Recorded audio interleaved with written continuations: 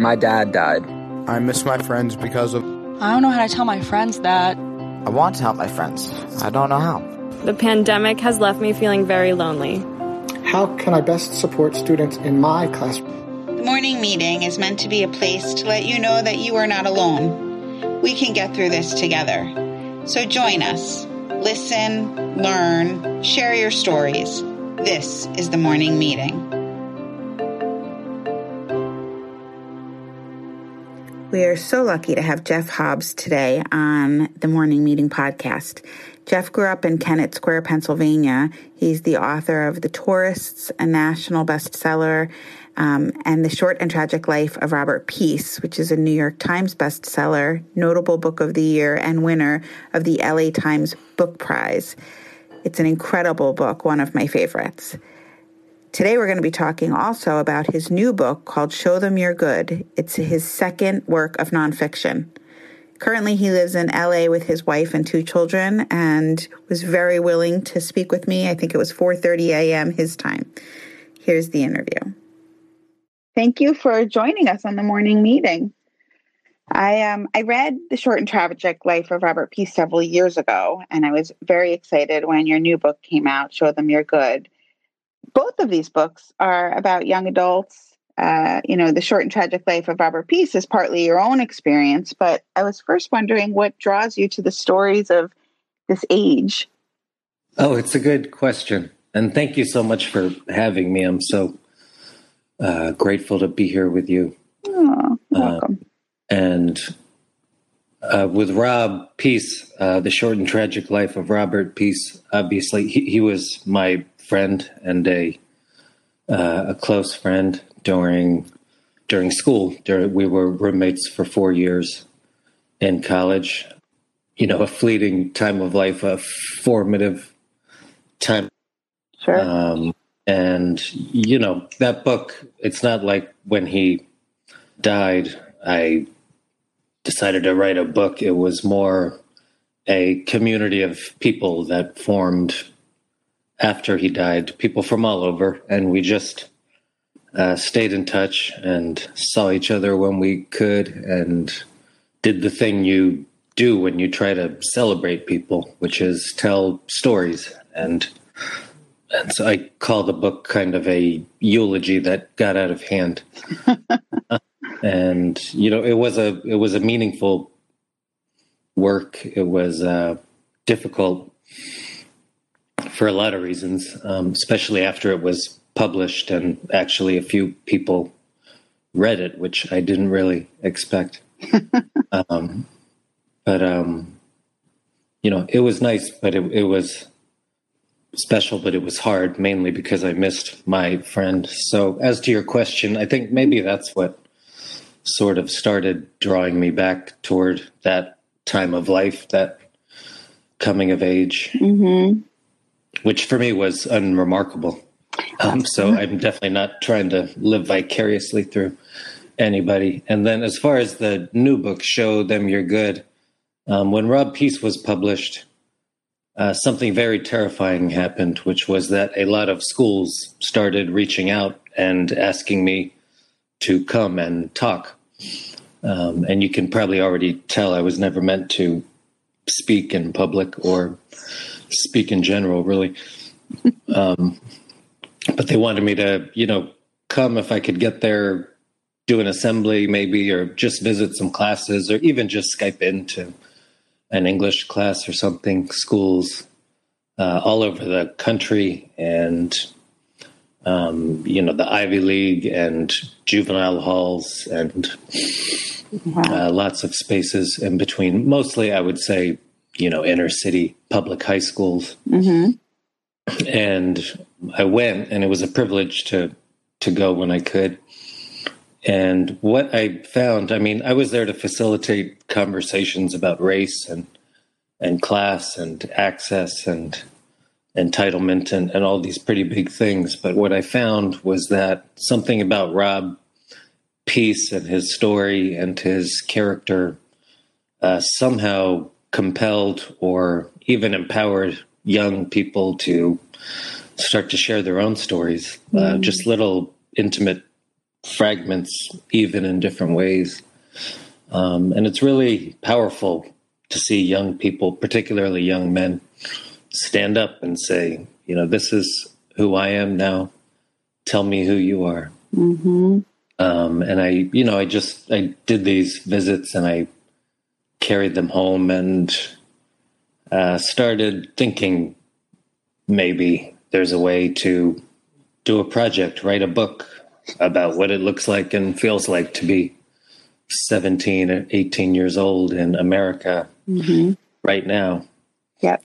Without hanging it on, a sports team or, a parenting style or a device, say, just kind of be with some students and tell their stories. Mm-hmm.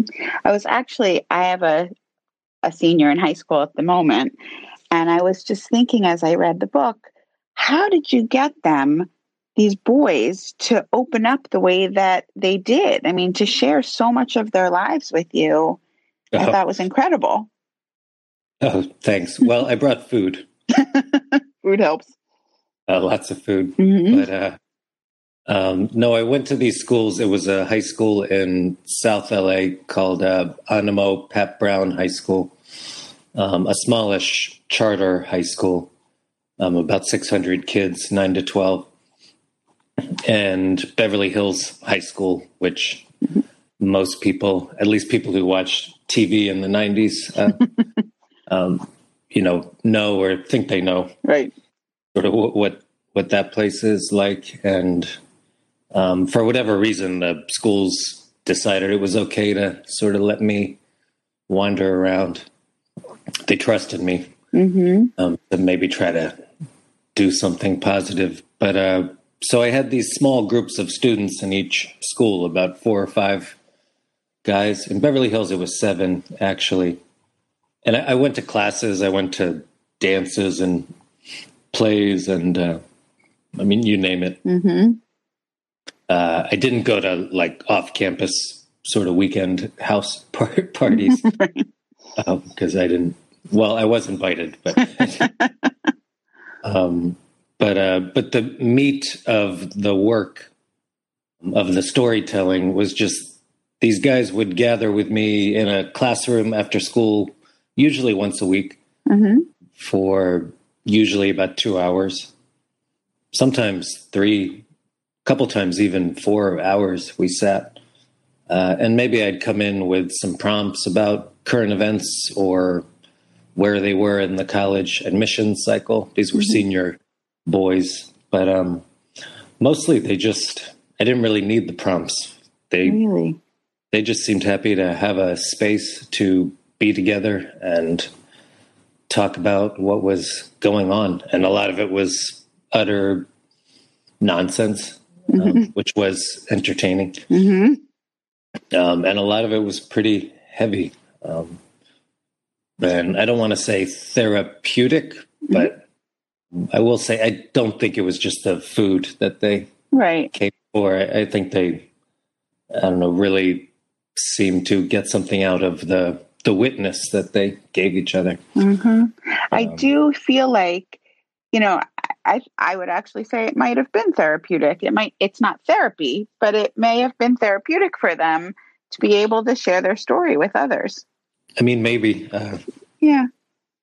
And in the meantime, I'm kind of an awkward guy, as I said. So I think maybe that even helps sometimes that, I wasn't sitting there grilling them with big questions. Sure. And so, it seemed like a pretty easy place for them to be. Again, even when, some of those guys were unpacking some pretty heavy life circumstances and emotional courses they were going through, things that, they probably wouldn't talk about during the course of a normal school day or even in the evenings with their parents. Right. Well, that's, I guess, where you got the title from, right? They want people to think that they're good. So. Yeah. I mean, that was a boy named Tio. Right. I remember. Just a great boy. And he was talking about skateboarding, which he was at the Animo Pat Brown. I'll call it APB. Okay. which is in South LA, just north of Compton. And most of the students there live in Compton. And yeah, Tio was talking about skateboarding, which is mostly what he ever talks about. That and arguments he was having with his girlfriend. And he just said when you go to a skate park, the guys who are there give you a hard time, basically, until you show them you're good. But it seemed to apply to college stuff they were going through. And just, again, being not just being a young person, but being a person where, again, no matter what's happening on the home front or inside, I think it's pretty typical that we're always trying to project the most put together version of ourselves. And that was a big struggle Rob Peace had. That was his mantra. I'm all good. It's all good. Don't worry about me. And you believed him when he said it. Yeah. That's what his uncle actually, that was his biggest message was, I should have asked him. I never, he made us think that he's good. And I never thought to ask, are you really good?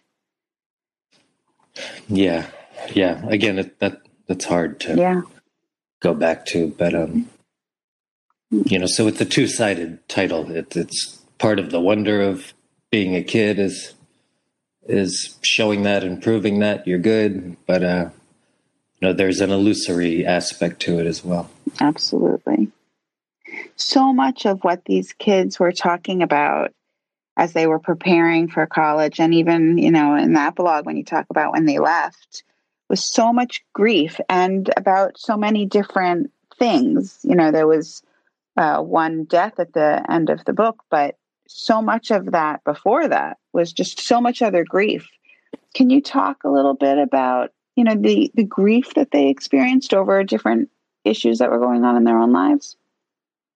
Sure. And there's so many layers to it, right? Yeah. And so many different levels. And I mean, I can tell some pretty powerful anecdotes that these guys shared, which again, I don't know if they would have shared in a different kind of space. But I mean, I'm thinking of Owen, who's a student in Beverly Hills, who, his parents were very successful, are still successful Hollywood creatives, about as successful as you can really be. And so he's that kid in Beverly Hills, very privileged. Yep.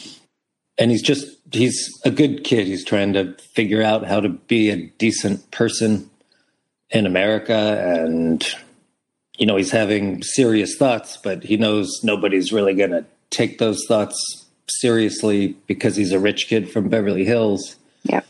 And a great storyteller, really funny. And I learned he started talking a few months after we'd started meeting about his mom, who was bedridden since he was in 8th grade with a sort of a chronic illness that nobody could really figure out, maybe related to Lyme disease. And that he would go home and, when other kids are off at the mall or whatever, I was surprised to learn kids still go loiter at the mall after school. He would go lie down with his mom and talk about his day. And, Tio, who I've already mentioned, dealt with his father's alcoholism his sophomore year in high school. Yep. Which, his father was a recovered alcoholic who relapsed really severely when Tio was in 10th grade, which left Tio not physically abusive, but abusive in every other way. Which left Tio kind of looking out for his mom and his little sisters, but never mentioning it at school. Because if you say that things are not normal at home, then kids at school start thinking you're not normal. Yeah. And in the meantime, everything he was going through at home started to feel normal, and his grades tanked. And, it ended with his father in jail, but that was a full year of his life when he was 15 years old, and something he never spoke about, even to his friends, his best friends. And even today, when he talks about it, it's almost hauntingly casual. Just, that's something that happened. But his dad recovered, and he was proud of his dad. But then when he was applying to college, he had to deal with this crater in his transcript of his sophomore year in high school that is hard to explain to strangers. Like, my dad messed up that year, and I couldn't handle it. Yeah. So, you carry grief emotionally, but it also sort of affects the numbers in your life as well. The data that tells your story. So those are two examples. There's many more. There are. Tio is a great example also because he chose not to talk about that when he was applying to college. So there was a big gap in his education, and, his grades dropped, and he didn't really explain it, and then didn't get into some of the schools that he wanted to go to. So that grief really affected him, long term. Yeah, that was powerful to witness. And again, he did it all so casually, but it's that question millions of kids face a year, which is, what am I going to write my college essay about, the 600 words that define who I am? This kind of absurd thing, everybody has to do. Yeah. And, he was aware that writing about his dad's illness and the way his dad overcame it and his family overcame it, probably makes for a calculating person would say that makes for a pretty strong college essay, but he didn't. I think he didn't want to revisit it. As I was with these guys as they went through this 6-month long process of applying to college. It's a very bizarre act of storytelling. And one of the difficult things about it across the board for all these guys, Beverly Hills and APB, was how you're kind of crafting your own story. And then for some kids, for the first time in their lives, they're projecting it beyond, the confines of their school. And setting their story alongside, in the UC, University of California system, hundreds of thousands of others for judgment. The other thing you talked about was how once they started getting accepted or rejected to colleges, and then when they left, there was so many of these kids sort of had this shared experience. Their, lives had been so intertwined for so long. And then when they started thinking about, I'm going to New York and you're going elsewhere, or you're staying home, it created this space, between them, and it sort of changed who they are. And how did you get them to even think about that? Or did they think about the space that it's creating in the future as well as when it was happening? That's a good question. Yeah, so that's in the epilogue that there's a passage about that fading away, which I guess is a form of grief. And it first came, but I guess I was catching up with Owen and Bennett from Beverly Hills. Maybe a year after they graduated, or 9 months. I checked in on everybody pretty regularly after they graduated. These guys were about as close as male friends could be, beginning in 4th or 5th grade, to the point where, their high school classmates assumed they were gay, or at least made jokes about it. And they were close, and they talked on the phone and said, "I love you," platonically. Bennett went to New York City and Owen went to rural Ohio for college. And Bennett was just reflecting that, that they can still pick up the same conversation that they'd been having for over a decade at that point. Right. But that there was a little distance, a little disconnect, because suddenly they were no longer having the same experiences. They had to catch each other up, and that was hard. Yeah. So once he kind of raised that, I guess I started bringing that up with some of the other guys in the book, and the APB guys. And yeah, they all sort of paused and reflected that. I guess it's sort of the loss at the end of this book is you go to school for 12 or 14 years, and we've talked about things happening at home. No matter what's happening at home, you kind of know what is going to happen every day at school between 8 a.m. and 3 p.m. Even if a lot of it's not that exciting, there's security in that. And then suddenly you're 18 years old and you don't know where you're going to be in 6 months, and you don't know who you'll be with, and you don't know how these friendships will carry on. You don't know how you're going to pay for it. And all those unknowns, I think, are the source of all the stress and the anxiety and erratic behavior that, maybe teenagers can be well known for.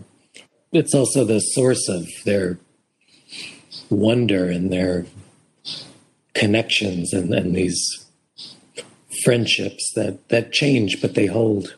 It's the source of a lot of the things that, you hope your kids will carry with them. Yeah. This episode is brought to you by Inner Harbor, providing grief support to students and those that support them. Find us at www.inner-harbor.org. You also talk about, immigration status, racism. Yes. And it was a particularly heavy year with regards to that issue, because this was the 2016 presidential election happened.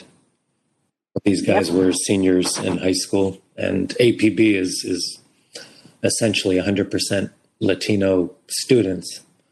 And I mean, we can talk about the election and how they experienced it. I worked pretty hard to not have this be a sort of a political book, if that makes sense. Sure. But it was a huge kind of the emotional crux of that year for these guys, I would say.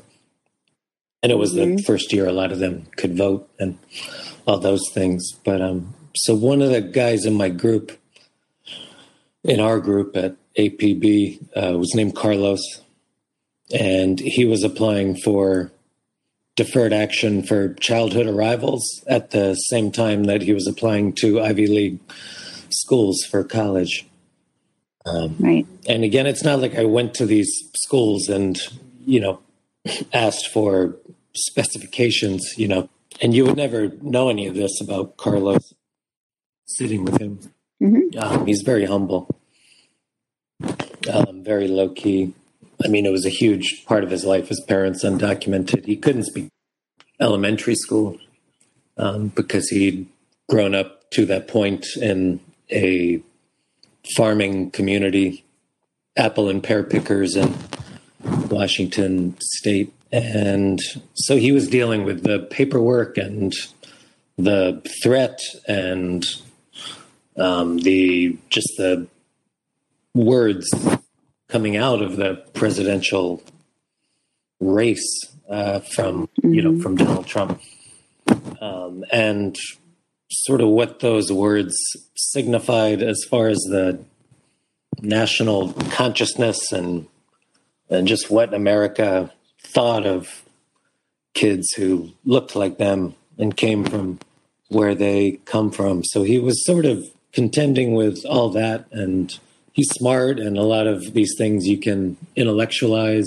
in a way or even have a kind of sympathy for people who are limited. But what he kept, it was sort of interesting, what he really fixated on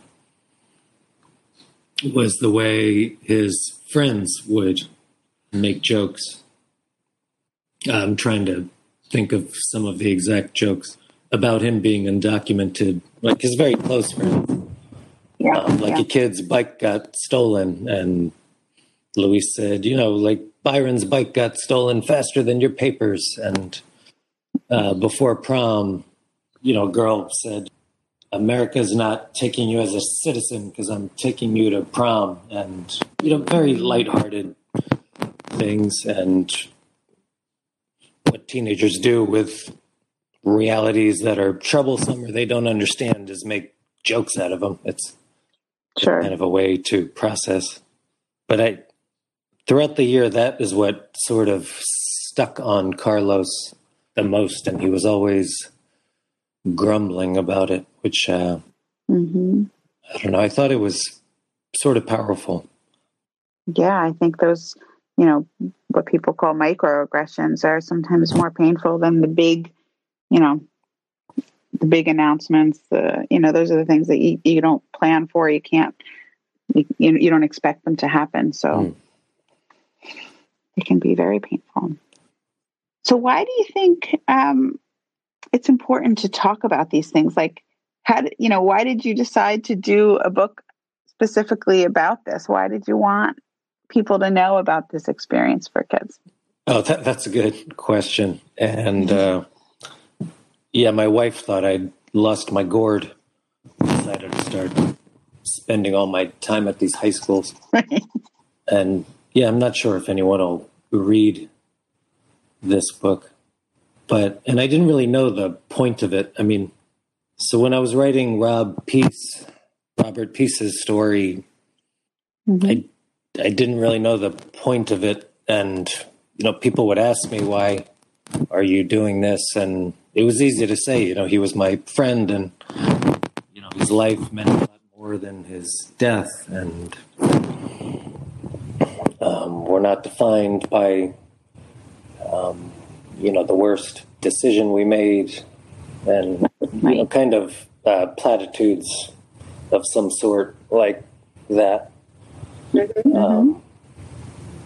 don't know, you're drawn to people and I think so the point sometimes doesn't really come up until a lot later. And with Rob, I think we already sort of touched on it. You have a guy who was a special guy, a kind man, a flawed man, a complicated man, but a guy who was surrounded by, dozens of people who would have done anything for him, just would have wanted nothing more than to just be there for him if he needed them, to help him if they could. Yep. And the sort of tragedy in the title is that he wouldn't let them.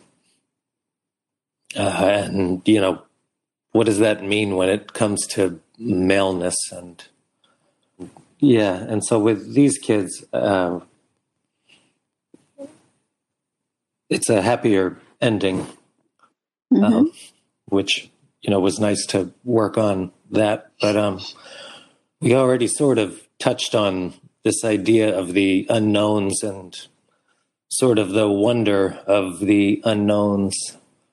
And, I thought on one level, you can't really recreate that time in your life.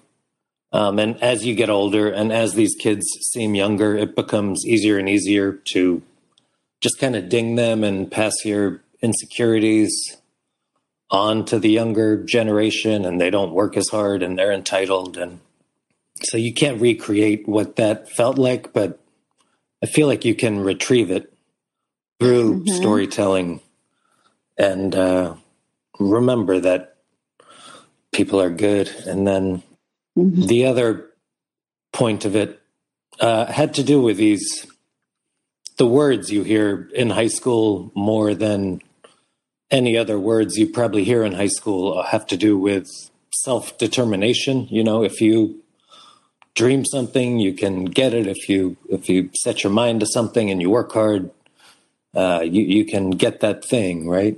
It's the center of every graduation speech I've ever heard, and I've heard a lot of graduation speeches at this point in my life. And that's true, and it's a powerful motivator. But I think a lot of the stories I was hearing, going back to the beginning of the interview when I was visiting high schools and these kids were sharing their stories, had to do with the deceptiveness of that sort of national ethos of self-determination, that lines are not straight and life is messy, and what you want is not what you work for, and what you've earned is not always going to be available to you. And it happened to Tio, and it happened to these guys in different ways, and it's the way people adapt. And some of these guys learn it at a way younger age than others, but we all learn it at some point in our life. And it's the way these guys adapt to that realization that they were not warned about in school, and that's the other word you hear in high school, which is resilience. That's the point as it stands in this moment. You wrote the book really for young adults to read. I think you wrote that in the preface that, you're hoping that young adults read this book, and you're happy when, people my age read it as well. But what do you hope that they get out of it from reading this? Very simple. I mean, obviously there's the disparity and there's inequality under, in every corner, everywhere you look, but it's really, and this is what Rob Peace is also about, which is that we all don't experience each moment in the same way. And simplest idea, and I think everybody knows it intuitively, but I think it's kind of remarkable how easy it is to just forget that as we go through national moments and personal moments. We're all the center of our own stories, but we kind of forget that our stories are not the center of the world. And so I think the real value of nonfiction, and I don't know what this particular kind of nonfiction is even called, immersion journalism, maybe. I don't know. I think the value of that is just to reflect on that idea. We don't all experience everything the same way. Are you working on another project? I am. I've been in I've spent the last year or so in juvenile halls, a few different juvenile detention centers in a few different cities. Also writing about school and teenagers. So you started with high schools and then decided to go into juvenile halls. Okay. Yeah, same age. Basically, very, very different circumstances. That's exciting, though. So I always like to ask people, especially now during this pandemic, how are you taking care of yourself? What do you do to recharge and rejuvenate? Oh, me? Yeah. Well, I'm with the kids doing the school stuff all day, and that sounds rejuvenating. Well, we have our moments. And I get up very early so I can do some work. But I have, take lots of walks and keep in touch with people. I do woodwork. I don't know. I go surfing. I just do little selfish things. Those are important things so you can take care of your kids. How about yourself? I mentioned my kids are a little older, so I put them to work, and they did some, we'll call it woodworking. They built a patio outside in our backyard. So that's funny. That's exactly what I did. Really? Yeah, I built like a floating deck. Yeah, it's great. So I try to get outside every single day and walk the dog and cool. read. I do love reading. So. Oh yeah, a lot of that. I mean, I'm sort of built for this sort of lifestyle, so it suits me. Not to sound dispassionate, but I don't struggle with it maybe the way my wife does, for instance. Mm-hmm. Okay. The isolation's not so bad for you. It's kind of nice for me. Mm-hmm. I mean, there's a reason my job involves sitting by yourself and right. thinking. Well, I appreciate you spending so much time with me today. Thank you, Mandy. It's so kind of you to read about Rob and reach out and take this time. I know it's a lot of effort and it means a lot. Well, the feeling's mutual. I appreciate you spending your time with us. Thanks. You can find Show Them You're Good at Amazon or at your local bookstores. Thanks again to Jeff Hobb for this interview and to Stephen Bluestein for audio production. Next week on The Morning Meeting, we'll be talking to David Levin, the Executive Director Emeritus and the Senior Consultant at End of Life Choices of New York. He tells us why it's important for young adults to complete advance directives and explains how you can get them for free.